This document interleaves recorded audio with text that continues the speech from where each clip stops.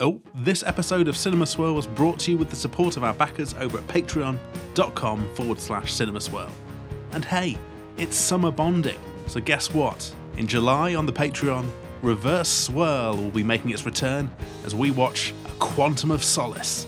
Yes, a bit more Daniel Craig Bond, here we go. That's to come in July, plus there's 54 episodes and counting of Cinema Swirl over at patreon.com/Cinema Swirl. If you want to find out more, check it out. Right, let's get swirling.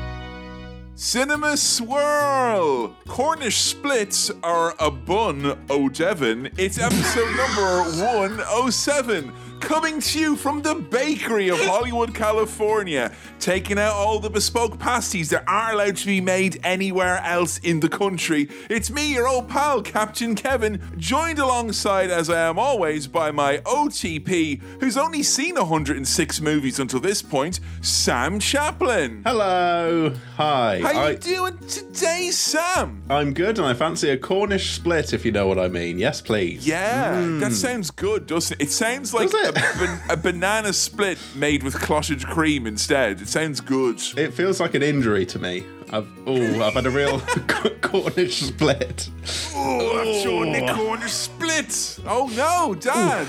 Yeah, I'm good. Yeah, excited for some summer bonding, and oh boy, does it feel like summer at the moment. It's certainly summer, and it is so hot. If this bonding was a covalent bond, it would probably break because the energy, it's too hot is what I'm saying. It's really hot, yeah. Historically speaking, always makes for a very legible, clear, standard, normal episode of Cinema Swirl. Yeah. For listeners at home, we're not yet in tops off territory, but I'm not ruling it out at this stage. I let the listeners know at home I didn't realise that was an option, and I feel like if I was to start the change now, it's going to happen between the 2 points of this podcast. Is what's going to happen. I think however the tops are when we start recording is how they remain, but there can be a decision made at some point. Yeah, exactly. There's a break. This is the only podcast I do where that's allowed, where there is a defined break. And you may not think we watch a movie, yes, but we also decide whether or not to take off our tops. That is part of the process. When that music is going on, think about it. If you start changing all that do, it's pretty good, you know? Yeah. You change the keys around, it could be do,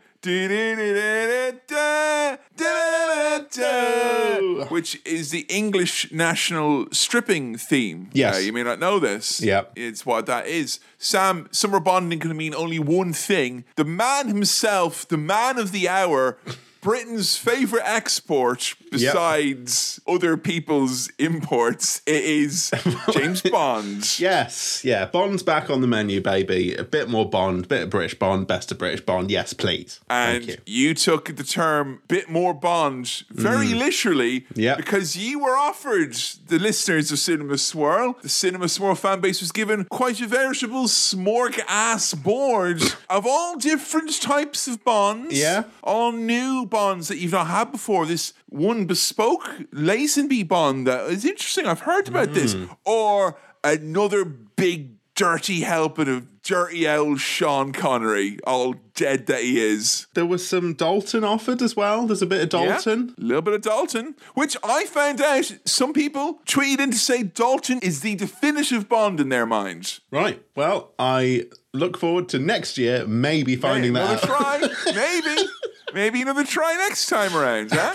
The vote was quite close. It was especially close on Twitter. We're now not splitting the vote, but having the vote take place across two different social media sites. Yes. We think having two benign, toxic social media influences on the podcast is better than one. You're spreading it out that way, you'll get better quicker. Exactly. Sure, eventually we'll be doing it on bluesky.social, but not yet, guys. Not yet. Guys, if you want to head over to Hive, follow Cinema Swirl on there. Those votes will be counted and tabulated as well. Yes, after I reinstall the app. So the vote was very, very close on Twitter. There was like a point of a percentage point in it. You know what I mean? A point, something like that. It was very close between Living Daylights and You Only Live Twice. It was further apart on Facebook, but there was definitely an appetite for Dalton, less so for Lazenby, I have to say. But for Dalton, there was some real interest and some real support behind him. And I thought maybe that was a case where we could treat it as an advisory vote and just ignore. I'm always intrigued by this because I do believe sometimes there's a very clear hearts and minds distinction between Twitter and Facebook sometimes. But I feel like there is maybe just different audiences within our audience spread across those platforms. Not the same taste there. I would say Dalton is be an interesting one. And I was thinking he was going to win it. I was thinking that maybe the guy that we've spoken about twice already and have had to skirt around the fact that he was a woman beater in his time and all that jazz, who I can tell you right now, spoiler, will be doing yellowface in this movie, that maybe he wouldn't get invited back in, you know? Like, it's like, oh, do you want to bring your horrible misogynistic uncle to the party? He'll be doing some extra racist bits as well. Oh, all right then. I don't want Timothy Dalton to come, though. That would be weird if he came to my party. Let's bring him instead. Yeah. But Kevin, what you've got to remember, and I think this has unfortunately happened with a few, it's fortunately happened with a few actors, but it's happened with Sean Connery as well. He's become part of the family, and you can't, he's kind of invited now. That was his dying wish, wasn't it? He's like, when I die, I want to become part of all of your families. And they, against my express wishes, because I felt that he had been thoroughly cancelled, they uploaded him into the cloud when he died. And I thought that was a very, very foolish mistake indeed. Short-sighted. Now Sean Connery is just on all of our wireless devices, which is really troubling. Every time I log in, I have to press cancel on the download. Oh no, it's ringing my mum. Stop. But we're back with more Connery Bond. I mean, Kevin, I don't know realistically how much more there is to say about what I can imagine is in store for this film. I can have some fun with the title, but you had fun with previous Connery Bonds, right? Because we did have, I think it was From Russia with Love was the last one we did with old Shawnee Connie, and it is that very classic, original style of Bond. I feel it is the most cliche-ridden Bond in many ways, but that's not necessarily a bad thing. But maybe it's the purest Bond. Who knows? Maybe that's Bond in its essence. All I'll tell you is that Jo the intern, as soon as she found out that this was the movie du jour, she wanted to watch it because she said it is her favourite Bond, asterisk, while accepting that there are elements of this that were presented back in the day. Yeah. And with the disclaimer that will come up, the disclaimer comes up, we're like, hi, I'm sorry that we cast Kevin Spacey in this thing. It was a different time. Yeah. Different time. Yeah. But with that in mind, if we consider that as well, it's Jo the intern's favourite Bond. Favourite Bond. Favourite Bond. Okay. She told me she's seen it 50 times. Wow. I know. Right. Is Jo sort of the opposite of me? Yeah, every movie that you've seen once, she's seen 50 times. And that's why our new podcast where I show her movies for the 51st time, I really think is going to resonate with the audience. Yeah. She's definitely the opposite of Michael Owen, and that's not a compliment I hand out lightly, AKA Sam's evil tulpa, Michael Owen. What if the man loved footy instead of his mates? Now, Sam, have we got any other business before I can delve into that mailbag? Well, we can have some speculation as to what happens in this film. I mean, You Only Live Twice is, I would say that's an advisory title in many respects. I mean, I'm not planning on living twice, Right. I feel it'd be very laissez-faire attitude if I know that I could do life again tomorrow. I've got two theories as to what happens here. Okay. One, bold choice, James Bond fucking dies. Like, bang, dead. You open Bond with him doing his walk on do bang. Oh no! He gets shot. I've been shot. He doesn't shoot us. We, the viewer, shoot back and kill that bastard. And he's down. And then, through some kind of chicanery, he's brought back and he gets a chance to redeem himself. and all of his terrible ways. Yeah. And gets a second chance, and you only live twice. The other thing is that, I don't know, he joins Second Life or something and has a kind of there's like a virtual Bond, and he's like, I've got my life, and I've also got this second life. I'm a digital landlord on Second Life. I love the administration, the minutiae, the detail. I love it all. Hey guys, check. I can't do the. It's because it's. I'm not gonna lie. Me speaking there was just an invite to hear more of that. Yeah, more of that, please.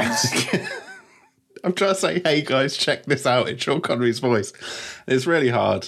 Oh, hey guys, check this out. There you go. Sean Connery there, everyone. It's Sean Connery, ladies and gentlemen, as played by Sam Chaplin. Playing the game Second Life and showing it to all of his friends, including M and Moneypenny. No wonder nothing gets done in MI6. They're all dossing on Second Life. Oh, that's probably stopping terrorist attacks happening in Second Life as well. Imagine that, that's stressful. Yeah. Oh, so maybe he is a spy in Second Life as well. Like, it's not... Sam, that'd be like if I was in Second Life and I was a podcaster. That would be boring. Second Life. I'm going to go in there and be a baker or something like that, like in the intro. All right. Other than that, I mean, you mentioned that he does yellowface in this. I'm not going to ask you to speculate on the context of him being racist, Here's my question with regards to that. Do you think it's a life or death situation where it's like, I'm sorry, Bond, I know it's culturally insensitive, but you got to yellow up for England or whatever it is? Or is it like, actually, no, today I believe I will don the mantle of the racist? I think he's doing it when he gets the call to do the mission. That's like his always come prepared. Life. Yeah. Okay. That's all he could do back in the 60s before Second Life, is that you could just, be a racist in your downtime, live another life, walk a mile in another man's shoes. You're right, Kevin. The game of guess the racism is probably not the most fun feature we can introduce to cinema. No, it's not. No. No. But I don't know locations. I don't know Bond girls. I don't know villains in this case. So we've had some pretty down-to-earth Bond, and we've had some, for lack of a better term, quite loopy, crazy Bond. Yeah, we've had some mad shit. So are you expecting this to be like gritty spy realism, or are you expecting an over-the-top caper? Keep in mind, this is Connery's last go as his original run of Bond, I believe. I'll let you know that much in advance. Okay, interesting. So it's sort of a swan song of sorts. My perception with Connery is that it's not Roger Moore level daft, but it's not Daniel Craig level grit. Yeah, because From Russia with Love was damn gritty. Gritty, I say. Yeah. So maybe I'll get some grit with this, but there's going to be some quips, some lines, and some silliness, I'm sure. Yeah, look, it's Sean Connery, it's James Bond. You only live twice. There's no clue to From Russia with Love. I'm like, well, they're probably going to go to Russia. From this, I've got not much to go on, really. Yeah, when you're working with the metaphorical there, it is quite difficult, isn't it? Do you know the theme song? Would you hazard a guess at a theme for, I'm going to try and say this as non-melodic as possible, which is difficult with my accent, You Only Live Twice. You only live twice. You only live twice. All right, I see what you've done there. You are living twice. You're living twice. Living twice. You're living twice. You're living twice. Live and let twice. I don't know. I don't know what the theme is. Is it a famous theme? I mean, I think it is, but maybe it's because it's one of my favourite ones. Okay. Do I know the artist? No, but I think you'll recognise the little musical twingle at the start of it. Okay. Sorry for the technical terms used here. I know musicians may not get that. They brought in a twingle player. I know. Yeah. Thought they were outlawed. Wow. No, I don't know the theme. I'm pretty stumped with this. I don't know what's happening. Give me a gadget prediction. What have we had before? I mean, there'll be a watch with a bomb in it, a car with... Watch with a bomb in it? A car with water pistols in the wing mirrors. I mean... That'll stop those hoodlums from stealing my hubcaps. So I've seen And you pump it up on the indicator, like. I've seen the poster for the vote, so I know he's in a kind of little mini copter type gimmick, like a little personal vehicle. I think not Personal like a vehicle? jetpack, but like a little, like if helicopters were cars, Yes. he's in a smart car. Right, he's in like a little dinky one that you can fit in. You can fit So two a helicopters. smart copter is what you're telling Smart me. copter, yeah. You can fit two of them on the helipad, is what I would say with this copter. It's only dinky. It's for when you're helicoptering around a city, you Yeah. want to be able to get a parking space easily. You can do it on a lowercase h when you land this helicopter, you see. It's more ergonomically designed. You wouldn't fly over the M1 with it, but for nip into the shops, it's fine. It's a surprisingly capacious boot. So you reckon that Bond's going to be zipping about in his personal vehicle in this one? Yeah, I think so. Good gadget. Is that a gadget or a vehicle? But If a vehicle becomes small enough, it officially becomes a gadget. Yeah. If it goes the other way around, if a gadget becomes big enough, it becomes a boy's toy. yes. Or a toy for big boys. We've had the glasses that show everyone in their pants, haven't we? I think we have. we've had that. I mean, where do you go from there? I mean, AI that is really probably the is ultimate, next. isn't it? Like, Yeah. I'm seeing your circulatory system. Yeah, you can't. It's like it's Robbie Williams Rock DJ, the video for that. He takes his trousers off, he takes his shirt off, he takes his pants off. And then we don't need the rest where he becomes a skeleton. I don't want skin, DJ. DJ. He does. And you know what's really annoying? Me and Joe, the aforementioned Robbie Williams Yes. looky-likey, Yeah. didn't even take off his fucking skin. No? I know. Oh, is it too hot for you to take off your skin? Robbie would have done that. Did he remove any clothes? He didn't. No. He didn't. And no, his ill-fitting trousers going down round there doesn't count. I'm just saying, if Putin and the oligarchs were like, "Oi, Robbie, come out of your cage and take off your skin," he'd be like, "I'm not doing that." And then Steven Seagal and Fred Durst like, "We'll do it. We'll take off our skin." And Robbie's like, "No, I'll do it. I'll take off my musculature as well." Yeah. And he's just a pile of lymph nodes in league with the Russians. No shame on him. Yeah. So James Bond in pile of lymph nodes in league with the Russians. There we go, There we baby. go, With ready. love. Yes. And now it's time to delve into the 00 bag license to mail in at cinemaswirl@gmail.com.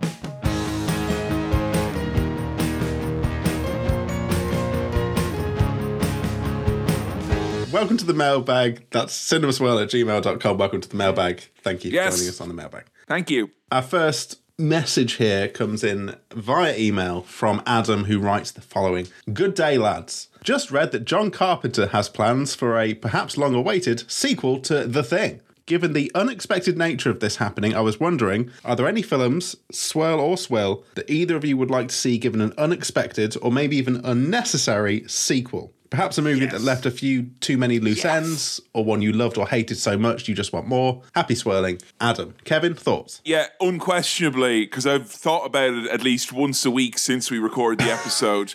I want a sequel to 2010. I want 3010, The Final Odyssey, with the dinosaur butlers, all that jazz. Yeah. I need to see someone interpret it because I think it would be so, not upsetting, but so like, wait, what? Like, it could literally change the course of how humankind views cinema because it will have so much peculiarity around it. I can't help but think it would impact on 2001: A Space Odyssey and its mantle as being like the greatest movie ever in so many people's minds. I think it would literally disrupt the history of cinema. Not because it's bad, but just like dinosaur butlers, what?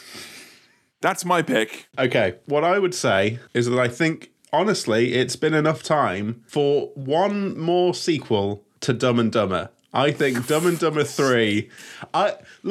we'd fucking watch it, is what would happen. Like, if the lads gave it one last go and thought, which country can we steal some money off for this one? Singapore's right by Malaysia, and it's got a heck of a lot more money to it. Just saying, doors open, boys.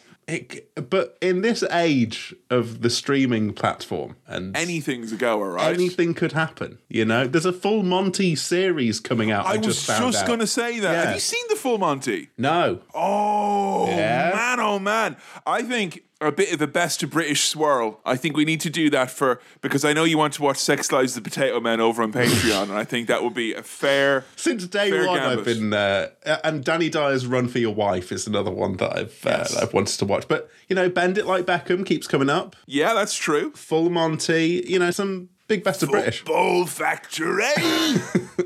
I'm just having a look through the list of Swirl films here, trying to see if any of these would deserve a sequel. I mean, Les Miserables 2. Yeah, it's going to be, all my friends are still dead. And, you know, other people are sitting in the chairs and tables, so they're not technically empty now, but I'm still quite sad about it, you know.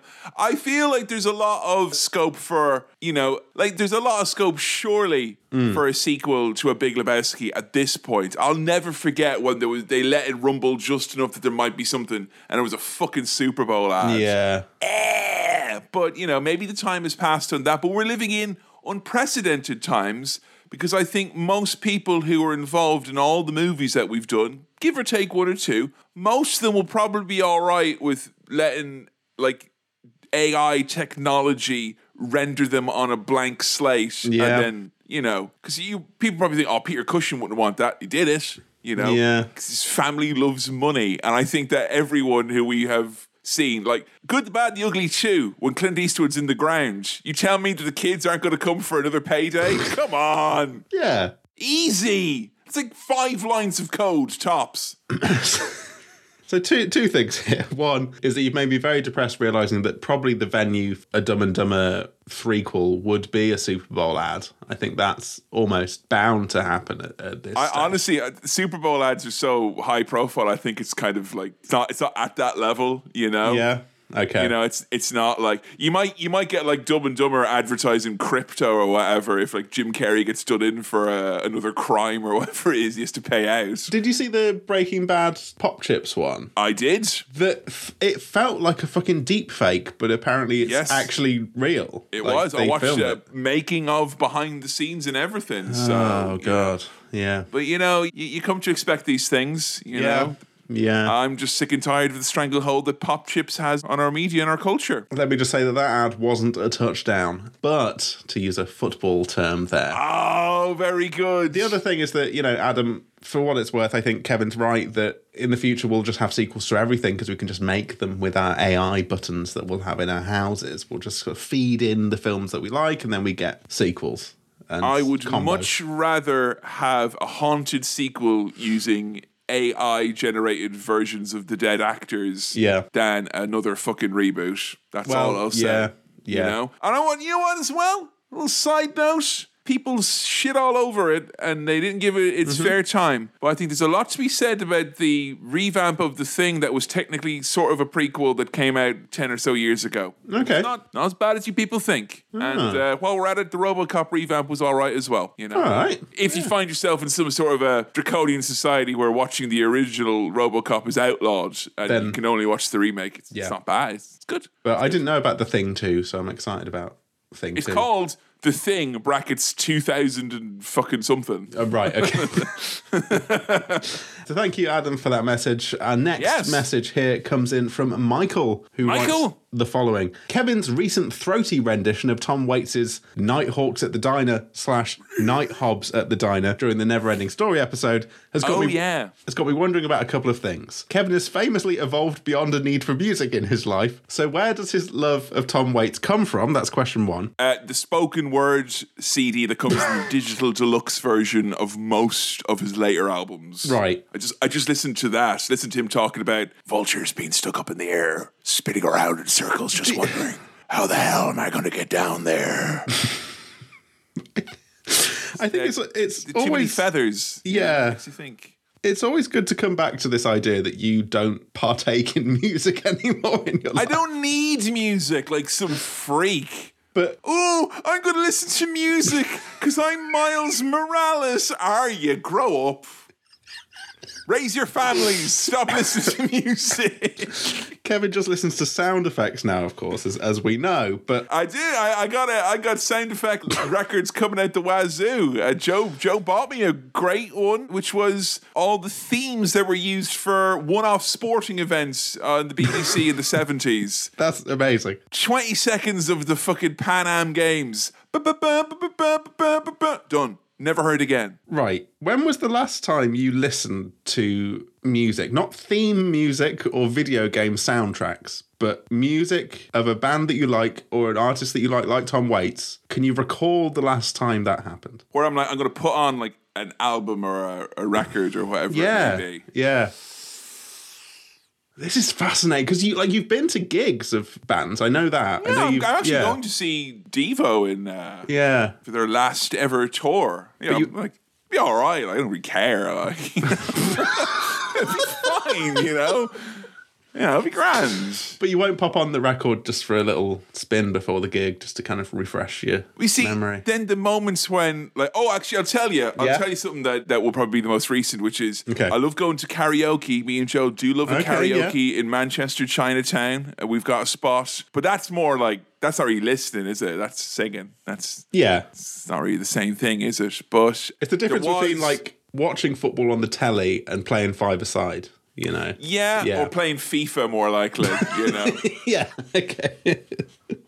And also, actually, speaking of that as well, I got Joe the ABBA SingStar game for Christmas this year. Right. So we listened to a lot of ABBA. Yeah. Because we really, really wanted to get the gold and all of those, you know, and it was hard because there's a lot of the less popular ABBA songs on there that we really had to muscle through really hard. So that's the most recent music I've listened to because I wasn't confident on certain ABBA songs, so I'd listen to Joe sing those. Right. So, but that's how ABBA would have wanted, you know. Yeah. Midnight on Christmas Day, your wife full of Christmas dinner and Christmas mirth singing, "Here's to us, one more drink and then we'll split the bill." You know, that great ABBA song that everyone loves. ABBA are great. Look, Kevin's gone beyond the need for music regularly in his life, and we must respect his choices. So, you know what happened last Saturday? I woke up a little bit early and put on the Earthworm Jim soundtrack. It's all soundtrack. And I got downstairs cleaned before I remembered that Doug Tenopol's a fucking freak. Okay. And I probably shouldn't own that anymore. Oh no. But that's it though, you do it, you get nice and fast at it then, don't you? Like, hurry up. Yeah. All the bad facts are coming to get you. No. Just a side note, Kevin always does his due diligence on anything we're going to discuss on the show. And we're not going to mention what the thing was, but Kevin just types in whatever the thing is plus the word controversy. Yes. And quite often, something comes up and we decide not it to works. It works. Yeah, it does work. Across all podcasts, it works. Yes.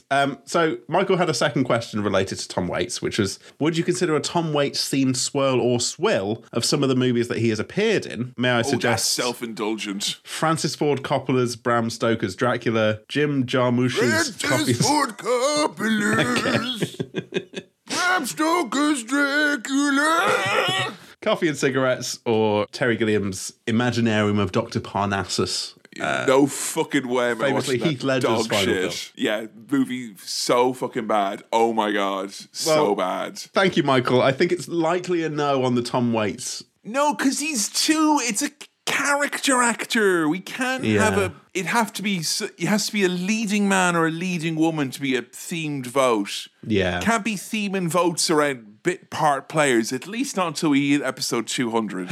Okay. So, Michael, you might have to wait, but it may still come down the line when we've run out of it. When I've watched all the films, we'll get to some of Tom Waits' classics. All right. Well, I think that just about does it for the mailbag. Sorry. Nothing is fine. What? I don't know. I'm just still thinking about the fact that like you don't listen to music and it just blows my mind every fucking time. It's unimaginable to me. But the soundtracks are music. That's No, I understand why people like to listen to music, because you like to, like, you know, something that's familiar and you're not going to get let down by it. Like, yeah. Oh, Blur came out of Glastonbury. What did they play? All the Blur songs. Yeah. Ah, yes. Yeah. Who says that we're living in unprecedented times? Huh? Blur out there doing best of Blur on Glastonbury. Huh? I went to see them at Wolverhampton and they played all the songs and it was nice. Was it precedented? Absolutely, yeah. There was There you precedent go. for it. It really, really could happen because it really, really has happened. Exactly. I couldn't judge, Sam. I couldn't dare No. to judge. They don't tend to play the music I listen to live. Right, yeah. But if they do, you better believe I'm getting a lot of Street Pass hits with that take. Oh my God, the Zelda concert? Fuck me. Jesus. Right. Thank you for all your messages into cinemaswirl@gmail.com. If you've got more, send them there. cinemaswirl@gmail.com. But for now, it's time to get our PP7, or disregard for most of other people's cultures, and also some high-octane, Daltonless, Lazenby-less action. Yep. It's time, Sam, to go do a Sean Connery Bond summer bonding cinema swirl.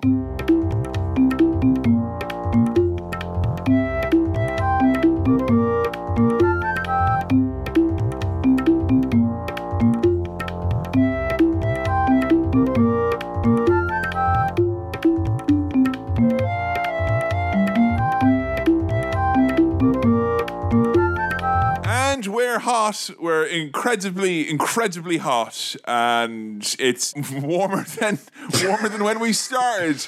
Who'd Hey. have thought? Actually, no. You only have 2 gut reactions. So good. your Okay. initial 2 gut reactions to "You only eat mice," he said to the pet snake. That's very very fortunate that you said I'd get 2 initial gut reactions. Okay, initial gut reaction 1, like this is like main initial gut reaction. Okay. Let's give it a clean take. Oh, go on then. That's that's IGR 1. IGR 2 is na na na na na na football. Na na na na na England. And in the case of England, you only scored twice. Way! But of course, when England came up against Real Madrid, Yeah. the 11th man on the pitch was too much for them. Yeah. Oh, go on then. Oh, I feel go we on need then. to not use the term second initial gut reaction, because I feel the pedants will come for us. That's the subsequent gut reaction, isn't it? Let's call it what it is. SGR. Subsequent good reaction is a footy chant. We kick balls direct in your goal. It's, because it's the Robbie Williams one, isn't it? It's the Robbie Very Williams good. one. It's the Millennium Very one. good. Yeah, go on. Yeah, go on then. It probably falls upon me now to ask you, you've seen Austin Powers, right? I'm pretty sure we had this chat during The Love Grew over on the Patreon page. I've seen at least 1 Austin Powers, if not 2. I don't know if I've seen the whole trilogy, but I've seen probably 1 and 2, I reckon. So, were you seeing because I feel like if there was a single Bond movie that was parodied the most, this seems to contain most of the 60s Bond parody elements, if that makes sense. Yes, there are, and we'll go through them when we get to them, a couple of like reference points where I've seen stuff from this quite directly taken by other things to kind of Some of the parody them. music feels like directly lifted as well. Yeah. It's fantastic. Yeah. Should we just say that it is, I know you said, but it is very, very hot. It is, and I think our fans want an update vis-a-vis the tops. What's going on. Okay. I've sweated through my top since watching the movie. Yeah. So now I'm wearing a second lighter top with 2 buttons undone at the top, because no one can see me right now. Yeah. Except for Sam Chaplin, that is. So that is where I'm at. I'm also not wearing any shoes or socks or slippers or flip-flops, which really makes me think this should be behind the paywall, this episode. Well, I feel we should be charging more. I don't quite understand why, but I feel I should. I didn't know we were going to be getting into bottoms, all right, because I'm not sure. I'm willing to disclose what the situation is below where you can see. But up top, a top is on, but it's a vest, which I've discovered is different from a sleeveless tee. I've gone How vest. did you not know that? Well, like, come on. It's all the same, isn't it? If there's no sleeves, it's a vest. Really? Across the board. If you haven't got sleeves, you're wearing a vest. That's my guarantee. Right, and we'll just get all the businessmen who wear vests underneath their shirts and double-breasted suits to wear sleeveless T-shirts underneath there, shall we? Same thing. Same Fuck 'em. category. Yeah. Fuck him. Now, look, I come prepared as well. I've got a very hot cup of tea with me. Which Dad... Right, listeners at home, and Kevin with me now.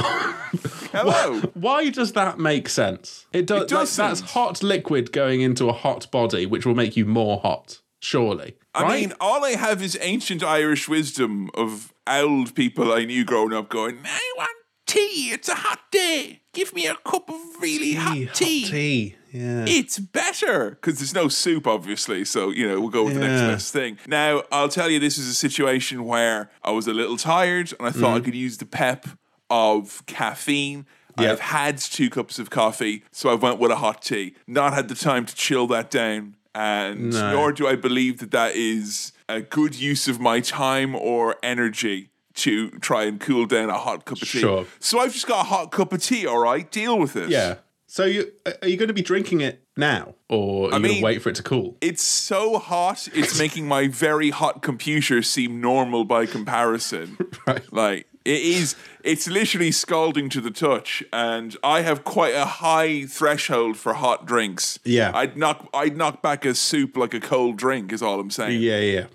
You knock back hot drinks like they're cold drinks. Yeah, I'd knock back a hot soup like it was a cold soup, you know? Yes, yeah. But it sounds like you've surrounded yourself with hot things on a hot day. Maybe not entirely deliberately, but some of it is absolutely your choice. I will say is the ring light is not on. So No. because I don't think anyone could deal with the shine of this level of hotness and a ring light on top of it as well. I am already emanating a glow of pure fire. Okay, well, with that in mind, and not to sound like we're rushing through this at all, because we're going to give you a thorough review, Oh, yeah. I think we'll get into what happens here, and I've got a question for you right off the bat. Has Sean Connery, as James Bond, always had the funny little hat in the intro?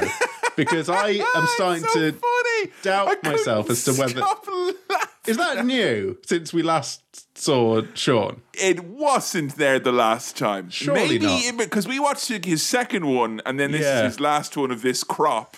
He comes back later on. So maybe I'm thinking that this is a way to kind of, zhuzh it up. Yeah. Sean is a little bit jaded in this role. Let's be honest, it's a fun movie, but you could see the look on his face that seemed to say, I'm really over this. Through much... He looked like Duncan Bannatyne in season 4 of Dragon's Den. Yeah. Utterly done and a bit like Sean Connery. And a bit sweaty as well. Already 1 foot out the door is the kind of thing. Yeah. And He already has his hat on like Bond. If he didn't have to turn and shoot you, he would have kept on walking and gone to the next thing, like.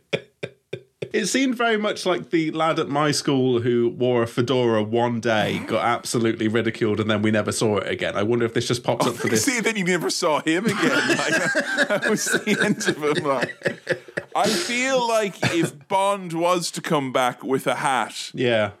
I feel like we'd all need to come together as one and bully him so he would never do it again, And I honestly, there's a lot of chat going on, a lot of kind of fake controversy in my mind to drum up engagement. People talk about, are we ready for like an actor like Idris Elba to become Bond? Like maybe, change it up or whatever. I'm like, absolutely we are. But we're not ready to go back to Bond with a hat. Those days are over, and I'll be dead in my grave before the woke mind virus makes James Bond wear a fucking hat again. Absolutely not. Unchained, uncut, raw head. That's what I want from James Bond. Don't take that out of context. So we start off in the only place not infected by capitalism, space. So we start with space. It's the place.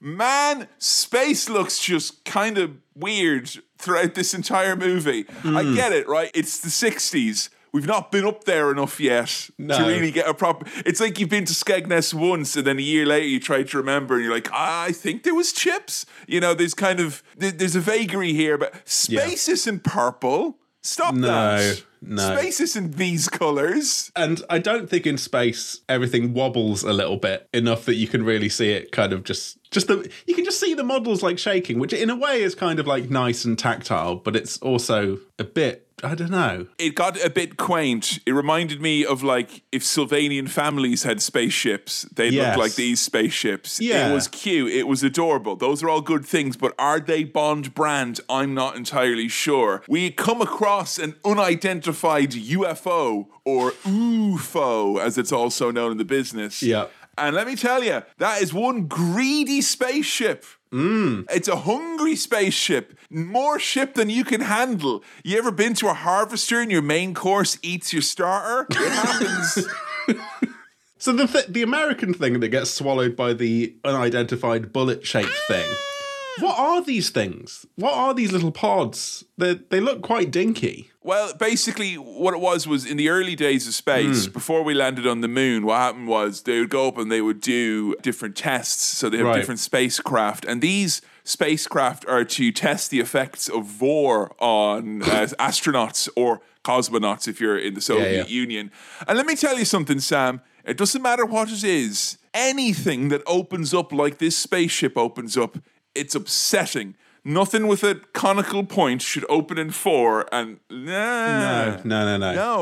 No. But also, it will be someone's thing that this has happened. That's the sad thing as well. But I shouldn't look at a spaceship and feel like I'm being vivisected or something like that. It's very awful. I didn't like it at all. It's gross. I was proper pissed off with Spectre. They went too far this time. Yes. Now, the USA are like, well, we reckon it's the naughty Soviets, and the UK is like, well, steady on, old chap. We think it might be coming from Japan, of all places. Well, as a soft power, we believe that it might be a third cooler head that could prevail. Can I just say, could you imagine this happening like at any other point in history, or particularly modern times? And this happens all the time in Bond, where it's like, here is like, in your mind, if you live in America or whatever, like no bones about it, the enemy, we're at Cold War with them. And they never go like, we're the Russians, we're the baddies. Blech! I'm sure they do in some movies, but very often it's like, we think the Russians are the baddies. And it's actually our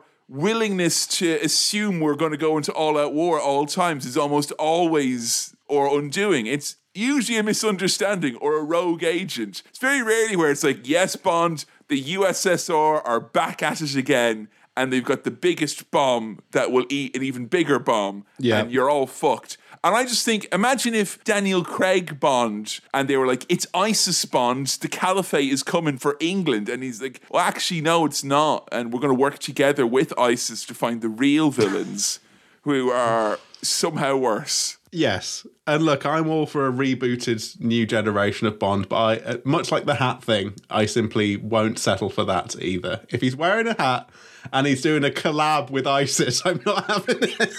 Soft Bond in bed, literally in bed with the enemies all the time, like non-stop. They wouldn't let him back into the country. They'd interview him on BBC Radio 4 and there'd be pitchforks out for him. Yeah, there would. Now, the UK is like, hey, we think it's coming from Japan. In fact, our man in Hong Kong is already on the case. And that is official. It's like the Duchy of Lancaster. That's an official term. Our man. When the honours list comes out, there is like a list for our men in, and then various countries and whatnot. I have to say, I was impressed at the cool-headed diplomacy of the British Empire here, Sam. It's reasons like this that the power will only continue to grow, and influence will grow with it as well in the years that come ahead of the 1960s. What could go wrong is what I was thinking watching this. It's like, we are the cool head that will prevail, 100%. Absolutely, with your man in Europe and your man in Hong Kong. Yes. I always love that as well, that in England, if it's like, or man in Hong Kong. Yeah. But in Ireland, it'd be your man in Hong Kong. Yeah. We didn't like him, so we sent him for, you're your man in Hong Kong. Like. Now, James's first line here, he's in bed with a Chinese woman. The lady, yes. His first line, why do Chinese girls taste different? And I'm like, Jesus, like, fucking hell. What what's happening here? I And there's know, like- he's a misogynist and a cannibal. This guy is just... And Connery got away with it for years on set. He was eating people, and everyone Yeah. felt like a bit sheepish to say anything. It was the 60s. It was the style at the time, I guess. Yeah. I mean, it's only now in retrospect that we're cancelling him for his cannibalism, and I think that's rightly so, and I think all of these films should be stricken from the record. I want to take a stand against cannibalism, if I'm honest, Sam, Yeah. in my older years. Yeah, I'm calling it out when I see it. It's not on. That's brave of you. Thank you. Thankfully, though, after the comments like that and comparing women to Peking duck and fucking caviar, he gets... What the fuck? I, by the way, knowing that Yellowface was coming up in this movie, Yeah. but the fact that I hadn't seen it for in 25 years, like, I got this cold chill like 9 times before it happened. When they said "Or Man in Hong Kong," I'm like, is that Bond in Yellowface? When he started talking about Chinese girls, I'm like, are you gonna like dress up now? Yeah. I was waiting for the other shoe to drop constantly in the first 2 acts. Thankfully, he gets folded into the bed that he's in by a special button. He just gets folded away and shot to bits by some lads who storm in. Bond's dead in the first fucking 5 minutes. He's gone, baby. Goodbye, James Bond. Yeah. And then that's when I realised it's the Robbie Williams music here. England.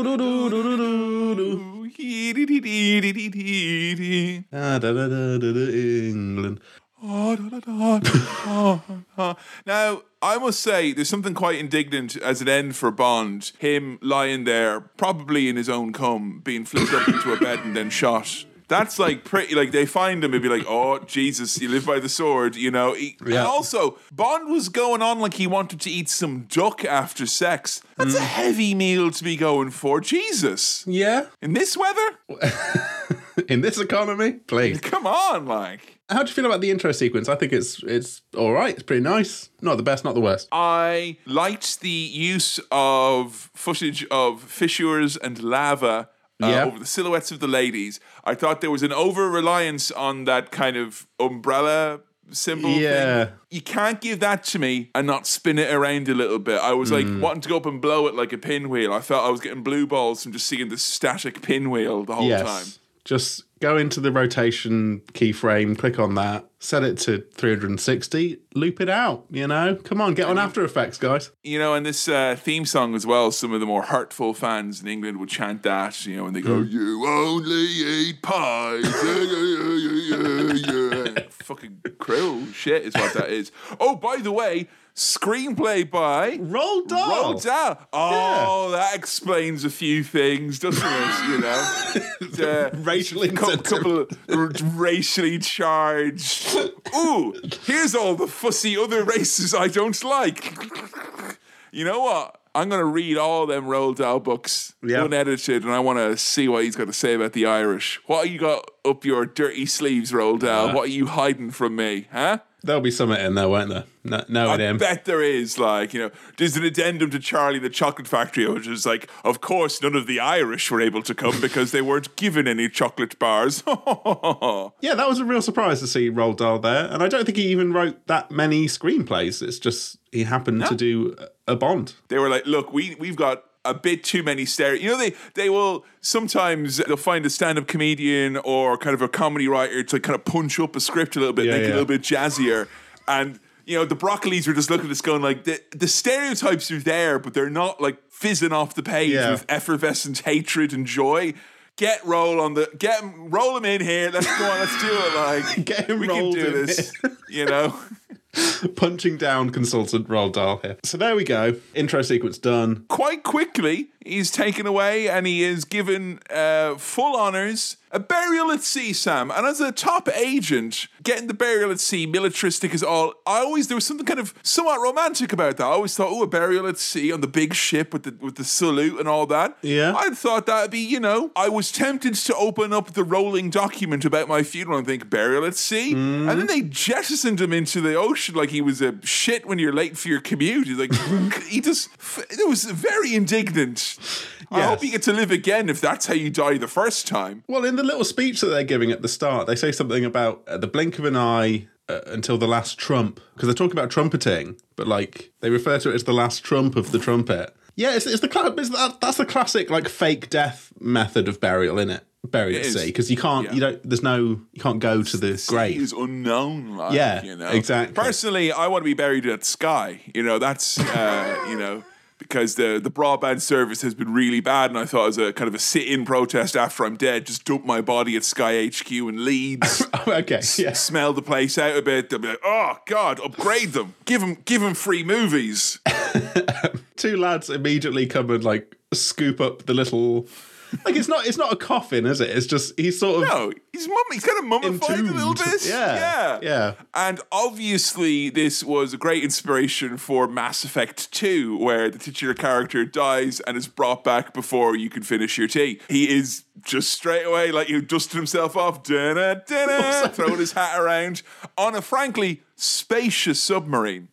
Why did he even need to be in there? Like, couldn't they have swapped the bodies at some point before you just yeet him into the fucking sea? Like, he doesn't need to be like, permission to come aboard. I was kind of shocked at how little they play with it because, like, there is a scene later on when the baddies are like, wait, I thought he's dead. Yeah, we read that, didn't we? No, he's alive. Oh, fuck me. That's the one bit. It, like, that is it. Done. Yeah, Bond's chatting to M on this lovely submarine. He's officially dead, and he's being sent to Japan. And there's a password. They even have these before computers. And this comes straight from the PM himself as well. Yeah. Miss Moneypenny says, you have to say the password to me, and the password is, I love you. And Bond's like, fuck off.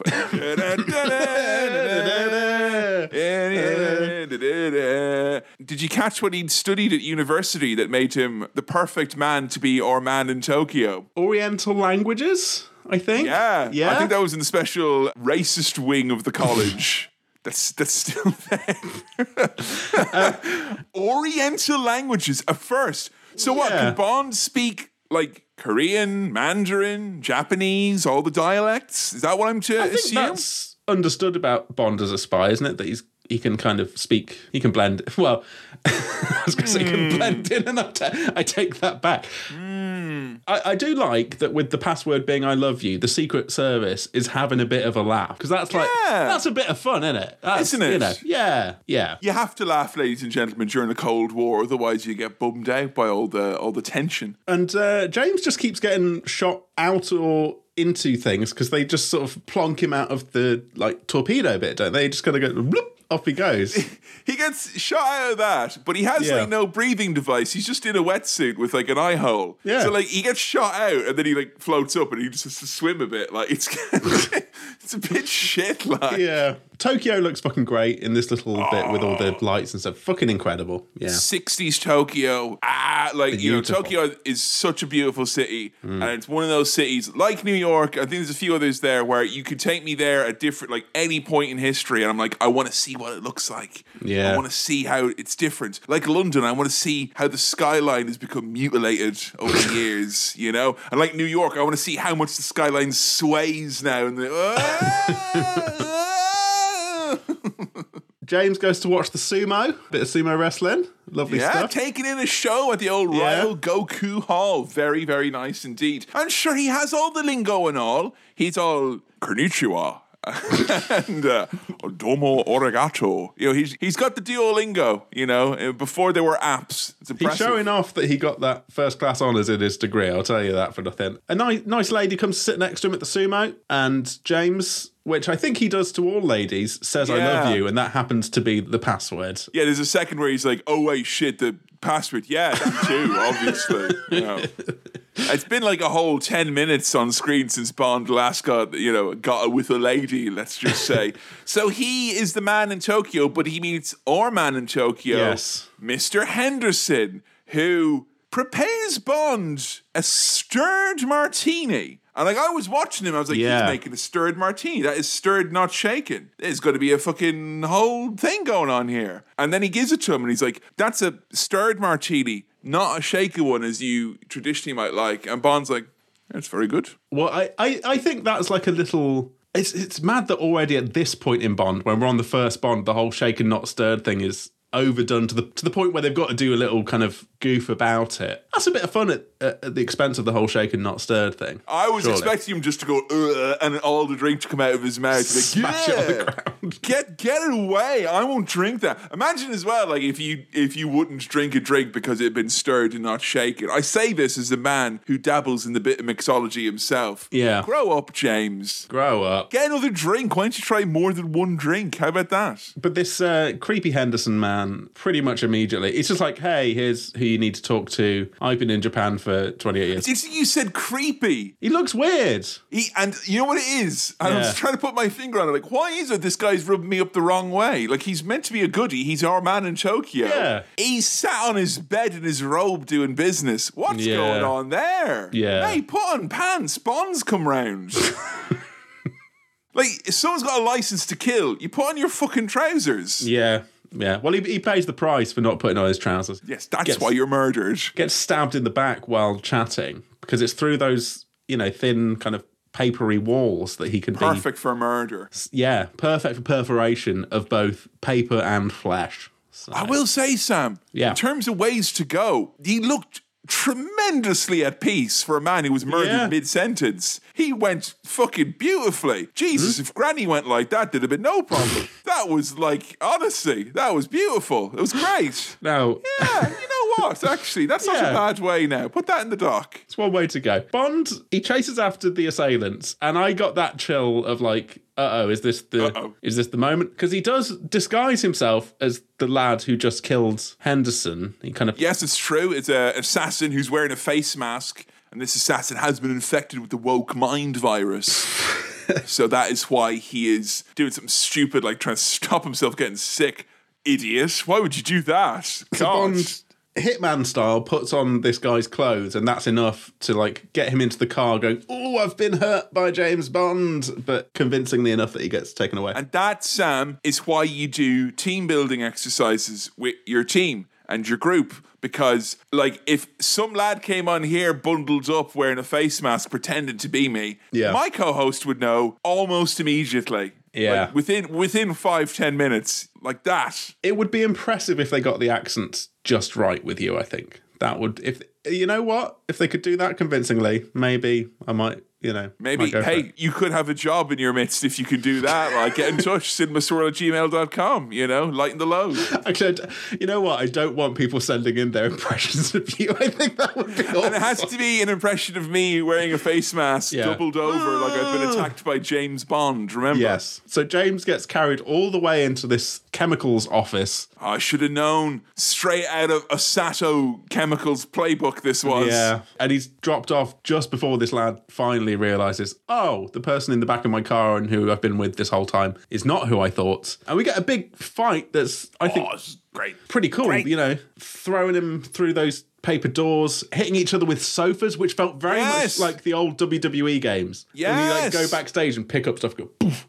Yeah, it reminded me of SmackDown 2, reminded me of Yakuza, the whole series. There was a lot of fun. And I'll tell you what, one thing this movie has, and maybe it's just because we're at a point with Bond now where the budget is balubas. Yeah. But the sets are massive. Yeah, big ones. You could fit like 10 Ghosts on Mars in this room alone. Like the entire set for that whole movie. It's a big old office. Amazing. Yeah, lots of room for fighting, and they take full advantage. The swords are out at one point, but Bond just whacks this bloke with a statue. Yeah, it was very Indiana Jones-esque at points, this fight scene here. I will say this was probably, I don't say the highlight of the movie, but this is one of my favorite parts of the movie, because when Bond is too effortless, it gets a little, I do find those bits silly and fun, but if I'm to describe the Bond feeling, it's not him being completely effortless and not breaking a sweat. Him being a bit like, fuck me, and needing a bit of a drink afterwards. Yeah. I like that a lot. That was human Bond. Yeah, he struggles a bit throughout some of this, and sometimes he's a bit of a fucking idiot as well. And I think that's good to have. And you can't just be invincible and amazing all the time. Yeah, it's pretty much like me in Hitman. Like a few impressive moments, but alarms will be sent off. And most importantly, when it comes to the important bit, you will mess it up and get chased. Yes, but we'll all have fun along the way. Exactly. Bond cracks into a safe, grabs some paper. He kind of grabs the papers without really looking at what he's I grabbing. know, He's just, but like when you're a spy, Sam, you have a sixth sense for where the important docs are. And I really was hoping he'd show up later and be like, look what I've got, like payroll for June. Like, what's Yeah. why's a load of P45s in here? I don't understand why you brought me this. Yeah, Bond also kind of very casually kills people in this scene. Yeah. Like he's Yeah. chased by a few security guards and he doesn't even look at them. He doesn't even pull his gun up the whole way. He kind of shoots them down low and they're like, ugh, you know, just kills them off. No Yeah. bother. No sweat. that's what happens when you got the license to kill. You know, you start to take it for granted and just Or, kill. Sam, Yeah. maybe Yes. we're looking at why you shouldn't drink and kill like Bond is. Yeah. You know, if Yeah. you are going to kill someone, I would suggest you do it sober and then you can operate that machinery practically. I agree with you. Now, as he's heading out the building, the nice lady from before rescues him and drives him out of there. So that's good. Bond wants information from her as to what's going on. There's a lot of that in this movie of going from place What's to going place. on? What happened? I'm She- confused. She runs away, then stops. She outruns him in Yeah. heels. Pack you it know. in, Bond. Game over. Yeah. You don't need this old Scottish lad anymore. He can't even do the job. He's tricked into tumbling down a trap door and down a slide. That's I want to go down that. Yeah. I want to go back to Tokyo and find that slide and go, wee! Whee! And then he's in the room with Tiger Tanaka. Who is, Great name. Great name. Who's he? What's his role? He's kind of their Japanese guy. He's like their Secret Service contact. Right. He's part of SIRS. Although I will say, as cool as his name is and as cool as the guy looks, Yeah. and it's also cool that Bond has got, you know, a lot of Japanese pals in this edition of James Bond. Mm-hmm. Not everyone, but Tiger Tanaka is very clumsily dubbed with a strange Right, okay. voice that is not his. And he feels like he's from like a movie from 10 years prior or something because he speaks like this in a very dramatic voice. He felt like he was out of the shitty American dub of Godzilla. Like it was really poorly done. But it's worth it for him saying "I love you" in that voice, isn't it? When he has to That is be true. like, I love you. "I Mr. love Bond." you." Now, I tell you what I fucking love. Them coming to the conclusion from looking at these important documents that this group, this evil chemical group, is either smuggling rocket fuel or smoked salmon. One or the other.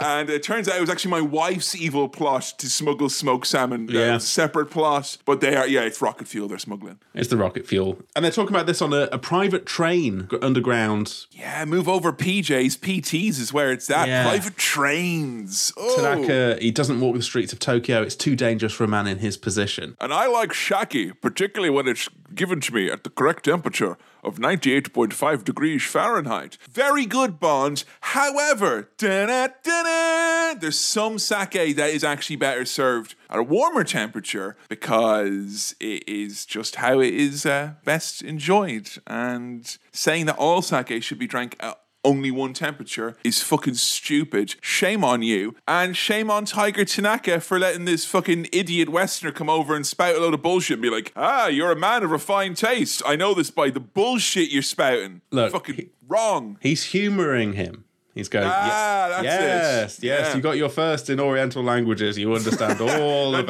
It's a real degree, Mr. Bond. Yes, Yes, it's very yes. recognised in all the countries that are ascribed that weird name you've given it. I do like as well when him and Tanaka are sat down, they're doing the whole kind of like planning stuff, you know, where they're Yeah. like, yes, it's coming here then. And they're speaking like a movie in 20 years' time where they would be talking to a computer being like, let me get a copy of the coordinates that came from the shipping log. Except there's just a dude in the corner with a clipboard being like, Yep. oh, yeah, I'll do that as well. Yeah. And let me get a hard copy of that picture that you've just shown me. Oh, right. Yeah, sure. Yep. Does it over there. Scribbling it down in his notes. Hard work. Hard working man. So one of the things that Bond nicks was a photo negative, and there's a micro dot on it, which I love. Like I wasn't familiar with micro dot, and the micro dot basically says, "Look, this is a picture of a boat, and we killed the tourist who took this photo as a precaution." They liquidated her. What? Liquidated, yeah, What? yeah. So maybe she's not dead. She's just It's a liquid. soup. Yeah, it happens. I've had a liquid phase. It's okay. It takes some adjustment. Now, Mr. Tanaka, Tiger, he's just got a bunch of women in their pants living in his house. Is that? He sure does. Yeah. Now, are these girls vetted? Because you're just casually chatting international espionage and corporate secrets with like 5 unnamed ladies. And this man is as happy as can be because he's like, yeah, I get bathed by all these ladies because in Japan, men come first to then go to sleep. And it's the best. I love Japan. And Bond's like, I too despise the notion of female pleasure. Lather me up. The thing is, Mr. Bond, you've got chest hair, which they are fascinated by. And I'm like, okay, yeah. And then he spouts some proverb about birds making their nest. Yeah, the proverb is, birds love hairy chests, yeah? If you want to get shifted by a bird, have a hairy chest, huh? Yes. You'll be grand. And again, Bond's got to pick a girl that he wants for his massage. Pick a girl. Pick a girl. Pick which one you want. And in response to his choice, he's told, good choice, she's very sexiful, which, I mean, that feels like a Roald Dahl fucking line. Very good. And Rose was back there being like, hey, Roll, do you want to go to Japan? No. No. I want to sit here and eat chocolate and be fucking racist. I hate all the races. The girl from before, the sports car girl, Aki, she tags in to have sex with him. Yeah, which there's a much worse version of this scene in the film The Boat That Rocked with Nick Frost, but we won't talk about that. Save that for the best of British swill vote, I'm assuming. It's a really horrible thing. But like, yeah, she's like, oh, I'm going to sneak in and continue the massage. And Bond at this point is like, oh, and then he's delighted she's here. Yeah, and they have a bit of kissing, which I didn't realise was on the cards for these two. But yes, but they kissed and then it faded to black, which means Bond definitely had sex. That's the rule. Yes. Now he gets a meeting with the head of the chemical company that he just broke into. The balls on this guy, huh? Yeah. Literally returning to the scene of the crime. Like, they're there offering him a drink and they're going to go into the cupboard where he buried a body from one of the 4 people he murdered. He's like, come on. Wait till the high alert goes down at least, man. Did you catch his undercover name? Oh, it wasn't Anderson. It was, what was it? Mr. Fisher. Mr. Fisher. Because he was fishing for some clues, I think. He was, yeah. But this Asato lad, he's already on to Bond. Like, he knows that he's got guns, he's spying on him, but he's so far not letting on. What he does is he's leaving enough stuff there for Bond to do himself in. There's a sexy evil lady. There's champagne. It's early in the morning. He's going to get him drunk. He's going to get him drunk and then send him on a car chase. He's hoping that Bond will assassinate himself, basically. I mean, Bond thinks he's absolutely nailed this fake Me Too, and he's fucked. Like, he walks out like, so confidently out the door. He's wearing the same clothes as he was. He's got blood on his hands. Whereas the person he's just been talking to is like, fucking kill him. And they're literally pulling alongside him to murder him, and Aki manages to, again, save him from obliteration. Like, he's a fucking oblivious idiot at this point. He is very oblivious. Yeah. Like, they're offering him a drink. He's like, well, a drink. Well, I should toast the many successful murders I committed last night. So, yes, thank you, Don Perignon. So, Aki, as well as capturing his heart, has saved his fanny on at least 2 occasions so far. Yes. Just laughing at the word fanny, listeners. I'm so sorry. It's good. It's a good word. Car chase time. And this was good. It's an especially fun car chase because the small streets of Tokyo. Yes. And the big magnet of helicopter, which is, lovely stuff. How difficult must that be to store and to work around in the hangar when one of your helicopters has got a big old magnet on it? Say, don't bring any tools near. Oh man, great stuff. Loved it so much. The lads who were chasing Bond, they just get picked up by the big magnet, and the one who's driving is still like turning the wheel when he's lifted up in the air. Like, mate, that's not going to help you. Fabulous. You're in the air, but really funny. They get flown over the water and just splooshed right in there. A lot of fun. Yeah. So good. Why isn't there routine? Like, I know there are magnets available in like Grand Theft Auto games in some respects, but I don't think we have the simple helicopter with a big magnet and plunk someone up very easily. There's all this aligning that I have to do. I just want to, you know what? Yeah. Big boys' toys. I want a big magnet and a helicopter. I want to pick up a car and place it somewhere else. I don't know if this resonates with you, but I can feel the video game physics of that. Like, I know how it would feel to control what's happening there, you know? Yeah, and I will say, this is probably one of the most video gamey Bonds we've seen, like, because, you know, I know IO, the folks who made Hitman, are making a James Bond game as of 2023, and, like, there are lots of scenes of him, you know, when he knocks someone out, carefully putting them in the corner and closing the door and all that, you know. It lines up. It's a very action-packed Bond. There's very little faffing around and talking in this. You're on to the next thing almost immediately after whatever fun thing has just happened. Because we just had a big magnet shooty gun car chase, and then he turns and he goes, "Send little Nelly," and immediately you're like, "What the fuck is going to? What's going to happen now?" And accompanied by her father. Father.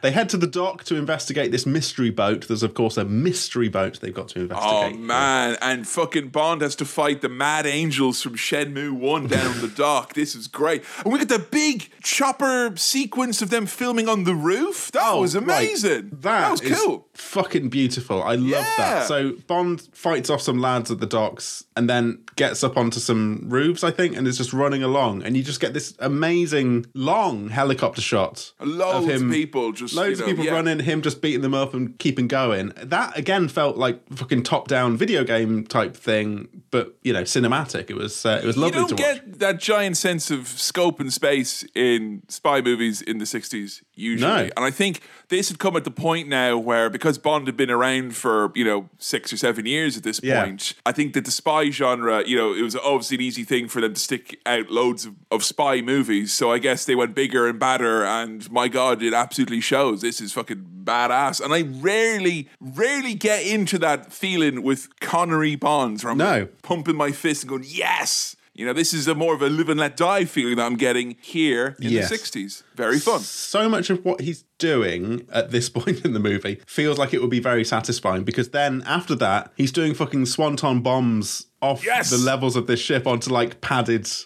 and he just knows that those bits are padded, which is very impressive. Because he synced up the area, so he's got all the markers on his mini-map now, and he can jump off that. It's nice and safe. He comes across the evil lady from before. Bond, you should have known she was evil. She's wearing an evil dress now. Come on, Bond, get it together. And he's not actually tortured. He's threatened with being tortured, and then she's just like straight into kissing him, and it's like, "Oh, are you with me now?" And she's like, "No, I just want to kiss you while you're all tied up. Might cut your skin in a bit, so hang on." I mean, that for me really reads as foreplay, doesn't it? You know, I've got a special tool that removes skin. Let's have a big snog, you know. And for some people, again, you know, that's their thing, and that will have I think awoken Bond something. is establishing many tropes across all media here in this movie here. I'm not gonna lie, in terms of Bond girl, the look, the sultry voice, all that, great. But at her job, she is rather shit. She lets him go pretty much immediately. Yes. He uses that skin slicer to cut her, I think her bra straps or dress straps, which is, you know, classic Bond. I think they have it away. So she's let him go. He thinks... That means sex if you're not from Nottingham, by the way. Sorry, yes. Yeah. They have it away. Have it away. They have it away, yeah. Have it away. What are you, ordering something from the fish and chip shop for later? No, I'll have it away, actually. No, I'll have it away. That's when when I go to see Forest at, let's say, Derby, we're going to have it away. Like, we're going to the away game to really have it, you know. That's what that means, yeah. She was bluffing, though, when she let him go, because he's like, "I'll split the money with you." And she's like, "Okay." But they get in a plane, and then she's like, "I just wanted to trap you in this plane and then jump out of the plane." Just parachuted out. Yeah, her death trap of a plane is probably 1 or 2 iterations away from being functional, because she kind of just puts like a slot of MDF wood. Yeah. And he's like, "Oh no, an IKEA death trap. I'll never get out of this pressed cork." He pretty handily gets out of it, you know. And I'm not sure how many planes are lost to failed assassinations every year, but I imagine it's quite a few. It's very fun. It's like a fun scene. We get to see Bond at the last minute do a sort of emergency landing of this plane, but also this secretary woman, who is also, you know, high ranking high-ranking assassin, had every opportunity to kill Bond. Oh, but yeah. wanted to show off, and I think that's that's her it. undoing here. She wanted to show off her cool plane, her cool pilot outfit. You know, she was too into the whole shimoli, unfortunately. Yes. And I did like as well when Tiger Tanaka is talking with Aki, and he's like, he's been with that woman. I wonder if anything's happened. And Aki goes, he wouldn't touch that horrible girl.